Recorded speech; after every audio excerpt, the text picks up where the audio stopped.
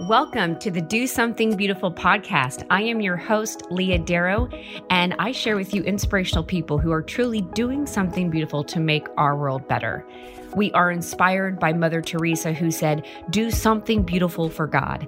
Do it with your life, do it every day, do it in your own way, but do it. Hello, friends. Welcome back to the Do Something Beautiful podcast, and welcome to Motivation Monday.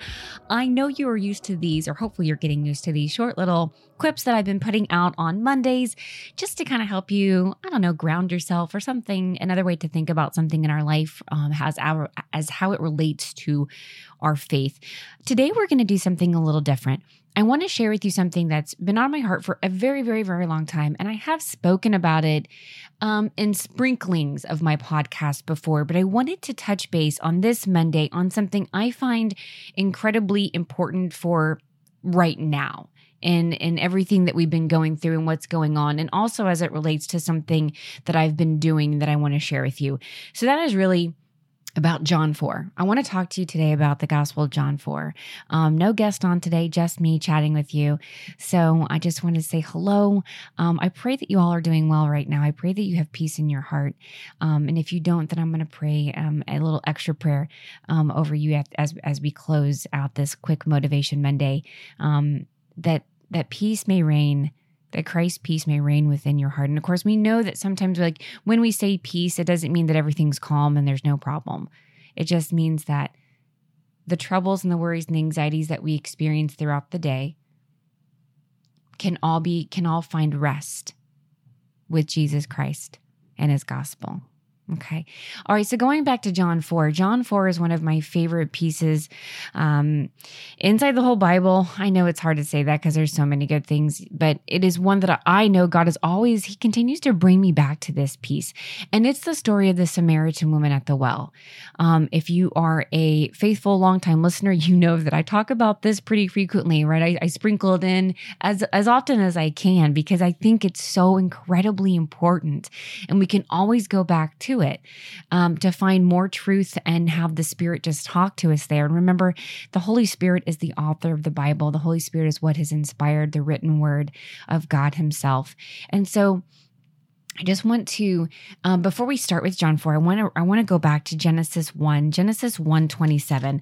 I have my Bible here in front of me. You'll hear the pages possibly turn around, but here it is, Genesis 1:27. I think this is important to remember before we get into John 4. Genesis 1:27 says, "So God created man in his own image. In the image of God, he created him. Male and female, he created them. And God blessed them. And God said to them, 'Be fruitful and multiply, and fill the earth and subdue it, and have dominion over the fish of the sea and over the birds of the air, and over every living thing that moves upon the earth.'" And it goes on. But that begins with Genesis 1:27. Genesis 1:27 again. "So God created man in his own image. In the image of God, he created him. Male and female, he created them." Now, right before that, in Genesis 1:26, so the verse right before it says, "Then God said, 'Let us make man in our image.'" Our meaning the Trinity, right? Father, Son, Holy Spirit. "Let us make man in our image, after our likeness." Okay, so now let's go back to John 4. And I know you're like, where's this going? I have connections. Don't worry, my friends, I have connections. Let's just go with it. I'm going to point out some really important pieces in John 4 that I think are going to help us kind of unpack the beauty of what's there. One is in John 4, verse 4. I love this part. It says, "He had to pass through Samaria." So if you're new to this story, this is the story of the Samaritan woman at the well where Jesus comes and meets with her and speaks with her. So we're going to go into a little bit more. But before we even get there, you have to see that it is the will of God the Father. Jesus, the second person of the Trinity, is being directed by his Father. And we see this in how it is written. He had to pass through Samaria. He didn't have to. In fact, the Samaritans and the Jews did not get along. Two groups of people who believed in different things. They didn't get along. There's been a big rift between them for a long time. So Most of the time, Jews do not pass through Samaria. They go around. But it says he had to pass through Samaria. It goes on. So he came to a city of Samaria, near the field that Jacob gave to his son Joseph. Jacob's well was there. And so Jesus, wearied as he was with his journey, sat down beside the well. It was about the 6th hour. Okay, so Jesus had to pass through Samaria. He obeys the will of his Father. He passes through this town where he knows he's not welcome as a Jewish man, as a Jew. He's not welcome there. He stops at the well, Jacob's well. Does that ring any Old Testament bells? It should. Okay, so he stops there and it says right away, they cut straight to the chase in John 4. It says, and this is John 4, verse 7. There came a woman of Samaria to draw water. Jesus said to her, "Give me a drink." For his disciples had gone away into the city to buy food. So he was all alone. Again, John is wanting us to know exactly the setup here, that Jesus isn't with a group of guys at the well. He is by himself. He is at the well, and the only other person that is at the well right now is a Samaritan woman. And he has asked her to give him a drink. The Samaritan woman said to him, "How is it that you, a Jew, ask a drink of me, a woman of Samaria?" She's pointing out the obviousness, right? Like, look, you're a Jew, and I'm from Samaria, and I'm a woman. It's kind of like a no-brainer here. We're definitely not supposed to be talking, not supposed to get along, not supposed to interact. And it says, "For the Jews had no dealings with the Samaritans." Jesus answered her, "If you knew the gift of God and who it is that is saying to you, 'Give me a drink,' you would have asked him, and he would have given you living water." The woman said to him, "Sir, you have nothing to draw with, and the well is deep. Where do you get that living water? Are you greater than our father Jacob, who gave us the well and drank from it himself and his sons and his cattle?" Jesus said to her, "Everyone who drinks of this water will thirst again, but whoever drinks of the water that I shall give him will never thirst. The water that I shall give him will become in him a spring of water welling up to eternal life." The woman said to him, "Sir, give me this water, that I may not thirst, nor come here to draw." Jesus said to her, "Go, call your husband and come here." The woman answered him, "I have no husband." Jesus said to her, "You are right in saying I have no husband, for you have had 5 husbands, and he whom you have now is not your husband. This you said truly." The woman said to him, "Sir, I perceive that you are a prophet. Our fathers worshipped on this mountain, and you say that in Jerusalem is the place where men ought to worship." Jesus said to her, "Woman, believe me, the hour is coming when neither on this mountain nor in Jerusalem will you worship the Father. You worship what you do not know. We worship what we know, for salvation is from the Jews. But the hour is coming, and now is, when true worshipers will worship the Father in spirit and truth. For such the Father seeks to worship him. God is spirit, and those who worship him must worship in spirit and truth." The woman said to him, "I know that Messiah is coming, he who is called Christ. When he comes, he will show us all things." And Jesus said to her, "I who speak to you am he. I who speak to you am he." So that was a nice big chunk in John 4 of this beautiful interaction between Jesus and the Samaritan woman. What is so important to take away? There's so many important things to take away, and I am definitely not going to be here and act like I'm some, massive expert on every single thing written here, but I've studied this enough to know a few things that are really important and that I think that we should be looking at. Is that one, that Christ is reaching out to her. He reaches out to all people, regardless of where they live or where they're from. Christ wants to reach to all people. The gospel is for all. The answer to every problem in the world, the answer to every problem within us, the answer to sin, my friends, is Jesus Christ. Amen? Gosh, I hope you're saying amen right now. The answer to every suffering is Jesus Christ. And he goes out to her and he meets her at this well where she's got her jug that she's going to draw the water with. And he is saying, listen, I am the water that you need to drink with. And it's so beautiful because he has this interaction, but for her to receive this living water that springs up to eternal life, to receive Christ in spirit and truth, she needs to come to a place where she can actually be cleaned, right? She has all these sins that are heavy and weighing on her. And so Jesus offers her this beautiful moment of reconciliation. He helps her by asking her these questions. And he tells her, well, go bring your husband to me. And she is so incredibly brave and bold, and she answers in truth.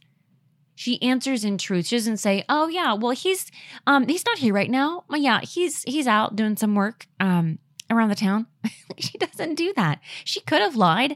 And how many of us lie when we are faced with a situation where we are called out by somebody who loves us, hopefully, and really wants our greater good.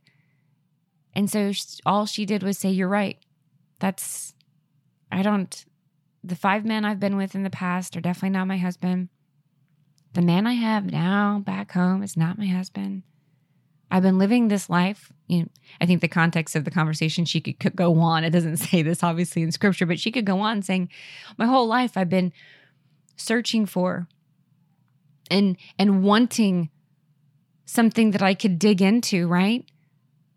She felt alone. We don't know her life. We don't know what she's been through. We don't know her experiences, but we know that they've been hard. We know that they've at least been hard. She's at the well in the middle of the day too, as it said in the very beginning of John 4. It was about the 6 hours. So we can kind of think about that like probably around noon, something in that afternoon time, which is not the ideal time to go and draw water from the well. You want to do that early in the morning where it's very cool. And it's also a time for women typically back then to have their social engagement, right? Like all the women come together, they're all drawing water, they're chatting, they're getting caught up on what's going on in each other's lives. That's the time. But she's alone and she's getting water, which means probably back in her hometown there of Samaria, everybody knows who she is. She's the woman who's got all the guys on the side, at least 6 so far. And if you know anything about the Old Testament history with Jacob at the well, this is the site of great proposals and marriages. And so who is the 7th man that she meets at the well? Who is the man she meets at the well? It's Jesus Christ, the bridegroom. It's beautiful to see. And he wants to give her what can only fulfill her. Those 6 men can't fulfill her. And she knows that because she's tried 6 times over. So what is it in our lives that we continue to go back to when we know it doesn't work? We know that thing we do, that thing we choose to engage in, we know the ending. We know we're not going to be happy. We know we'll be dissatisfied. We know that it will lead us to sin. Whatever it is, we do know that. We've been given a beautiful mind that God is asking us to use, and an intellect and a will to engage that mind and intellect and to take action. So what is our well? And I think this is what that story is wanting us to ask ourselves. That Christ meets us where we're at. He will meet you in the middle of your sin, but he loves you enough not to keep you there. He loves you enough not to just to say, well, good luck with that, and I'll see you later. No, Jesus doesn't give you a thumbs up. He's going to engage. He's going to ask questions. He's going to offer reconciliation. And that's what he does with the Samaritan woman. This is what he's offering to her. And what's so beautiful as she receives this reconciliation from Christ Jesus himself, this beautiful reconciliation, this beautiful gift of faith that was first given to the Jews. And Jesus is showing us right here that this gift is meant for all people, even the Gentiles. This message is meant for all those who broke away from Israel from the very beginning. Like, this message is for every single person because it is the body of Christ. Because every single person has been made in the image and likeness of God the Father, of God the Son, and God the Spirit. Christ is for every single person, regardless of where they're from, what they look like, the language they speak. Christ is for everyone, and Christ is the answer. And what's beautiful about this is that we can deduce that outside of the private circle of Jesus and, of course, the Blessed Mother, which is included in that private circle, this is the first time we see in Scripture that Jesus reveals his identity as Messiah to another person, and that is a woman. A woman. And as a woman, as a Christian woman, as a Catholic woman, that makes me smile, right? It's beautiful what the gift that Christ gives us in so many different ways. And so he tells this woman, I who speak to you am he. She says, the woman said to him, I know that Messiah is coming, he who is called Christ. When he comes, he will show us all things. Jesus said to her, I who speak to you am he. Wow. Can you imagine the interaction? Can you imagine her face when she's looking upon him, the Messiah, as he's spoken to her, as he's been so kind to her, as she bared her heart and she shared all who she was and her sins and all of her faults, all of her attempts to fill her heart, to fill her life with some type of connection and relationship and love. And it's left her lonely. It's left her in pieces. It's left her broken. It's left her question her identity. And Christ helps her find out again who she is by revealing his identity to her. I who speak to you am he. I am the Messiah. And she's right. He will show us all things. So in this beautiful interaction, it's a little bit interrupted because just then it picks up in John 4, verse 27. Just then his disciples came. They marveled that he was talking with a woman, God forbid. But none said, what do you wish? Or why are you talking with her? They didn't say that. They were thinking it, but they did not say it. They marveled that he was speaking to a woman, a Samaritan woman. So the woman left her water jar and went away into the city. She went back into the town where everybody knew. They know who she is. They know what she's done. And she said to the people of her town, come, see a man who told me all that I ever did. Can this be the Christ? They went out to the city and were coming to him.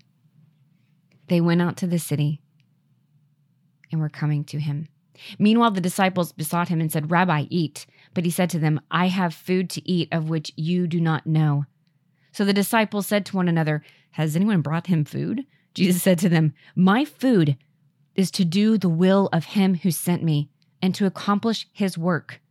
Do you not say, there are yet 4 months, then comes the harvest? I tell you, lift up your eyes and see how the fields are already white for harvest. He who reaps receives wages and gathers fruit for eternal life, so that sower and reaper may rejoice together. For here the saying holds true, one sows and another reaps. I sent you to reap that for which you did not labor. Others have labored, and you have entered into their labor. Many Samaritans from that city believed in him because of the woman's testimony. He told me all that I ever did.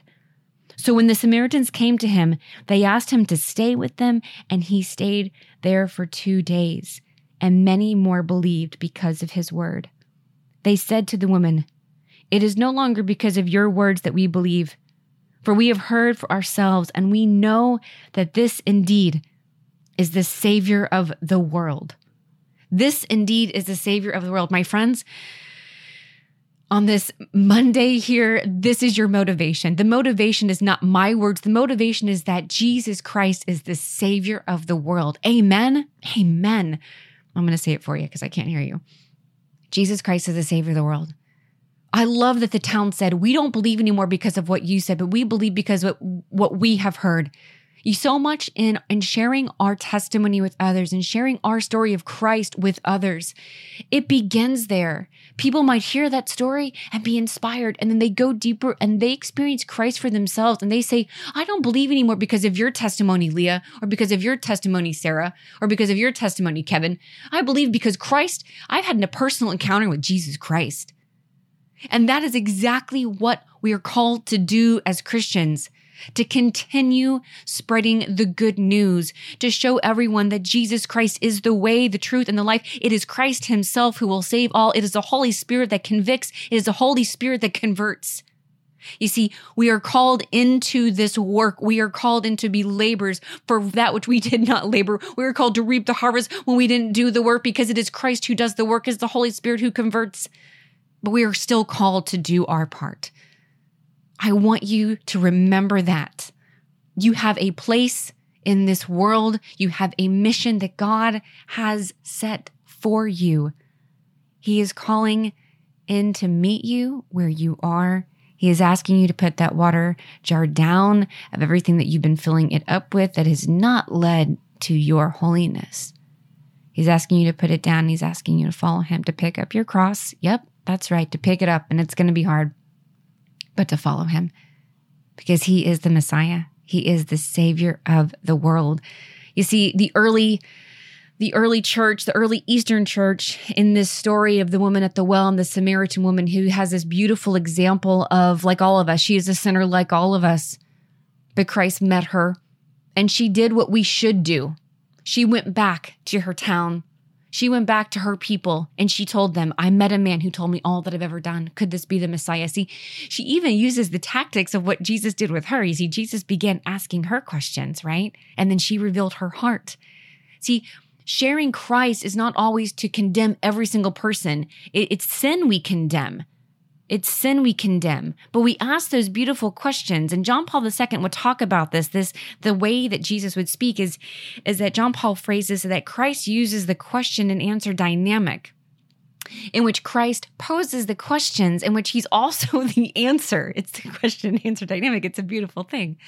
So the woman poses the question, and she knows that Christ is the answer, and she allows them their own journey in seeking Christ. It's another beautiful part about being an evangelist, about being a Christian, is that we ask those questions, we share our testimony, we share Christ with others, and we are patient in the journey that Christ has them on his plan, on his time with that soul, right? It's not on our time. So the Eastern church, the early Eastern church, actually gave this woman, the Samaritan woman, because she's such a powerful figure in our life that we can lean on for an example of how Christ wants to work in our life every single day. And they gave her a name. Samaritan woman was just not good enough for them. And so God love them. I love that. And so the early Eastern church gave the Samaritan woman a name, and they gave her the name of Saint Photina. Photina. Saint Photina. So Photina is Greek for light. And in my work and in my apostolate, I use the word lux. Lux is Latin for light, and it's all based. My whole work and my apostolate is based in this piece of the Gospel of John 4. Because we are called to encounter the Lord. He knocks on our door of our heart, and he waits for us to respond. You see, this work that we do, each and every one of us, is all geared towards heaven. That's our end goal. Our end goal is heaven. And that's what we're doing. I'm putting on, if you're not familiar with yet, if you haven't heard about it yet, the Lux Summit. The Lux Summit is the largest virtual Catholic women's summit. It is June 19th to the 21st, and it's based in this gospel. Our tagline is, let her be light. Let her be light. Let's support our other sisters in being lights too. It is contribution over comparison. It's contribution over competition. Ladies, you are called to be a light. Just like Saint Photina, she is a light. She shared Christ with others. We have a powerhouse list of women to preach the gospel. We know right now families are in crisis and people are suffering. Our society is in complete unrest. We know that. But let me tell you something. Jesus Christ is the answer. The gospel is the answer, and I will stand by that to the day I die. It is always going to be Christ that will be the answer to every single problem, every ill, every sin. It is Christ.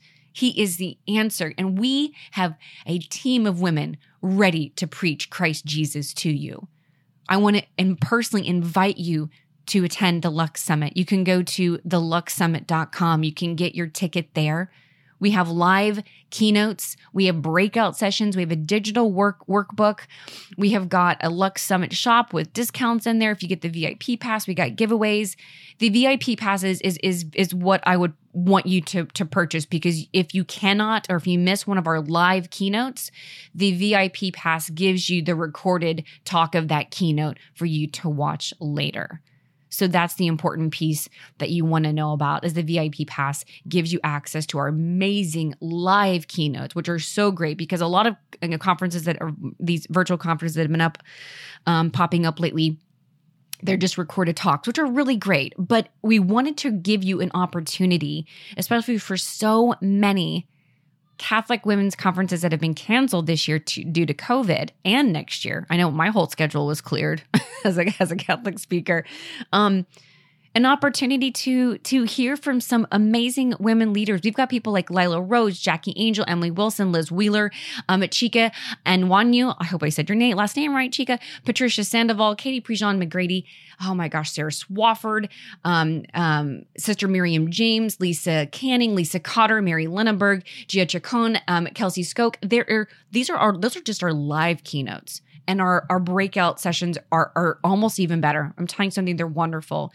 We've also put together a phenomenal digital workbook for you that is beyond just the talk title and just a blank piece of paper for you to take notes. We've really put thought into prayer and guiding you through this conference, that it's actually going to be a type of conference that you can be a part of and participate in and comment on during the talks.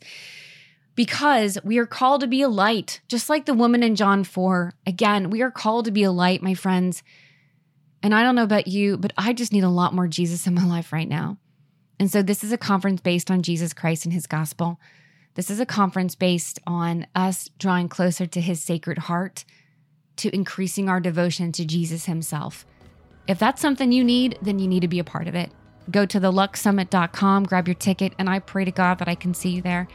And I pray no matter what, that this Monday, this day, this beginning of this new week, that you can enter into a deeper peace with Christ Jesus at your side. That he is calling you to be a light, and that begins with your encounter with him, who is the center and the source of all light. God love you. God bless. I'll talk to you later.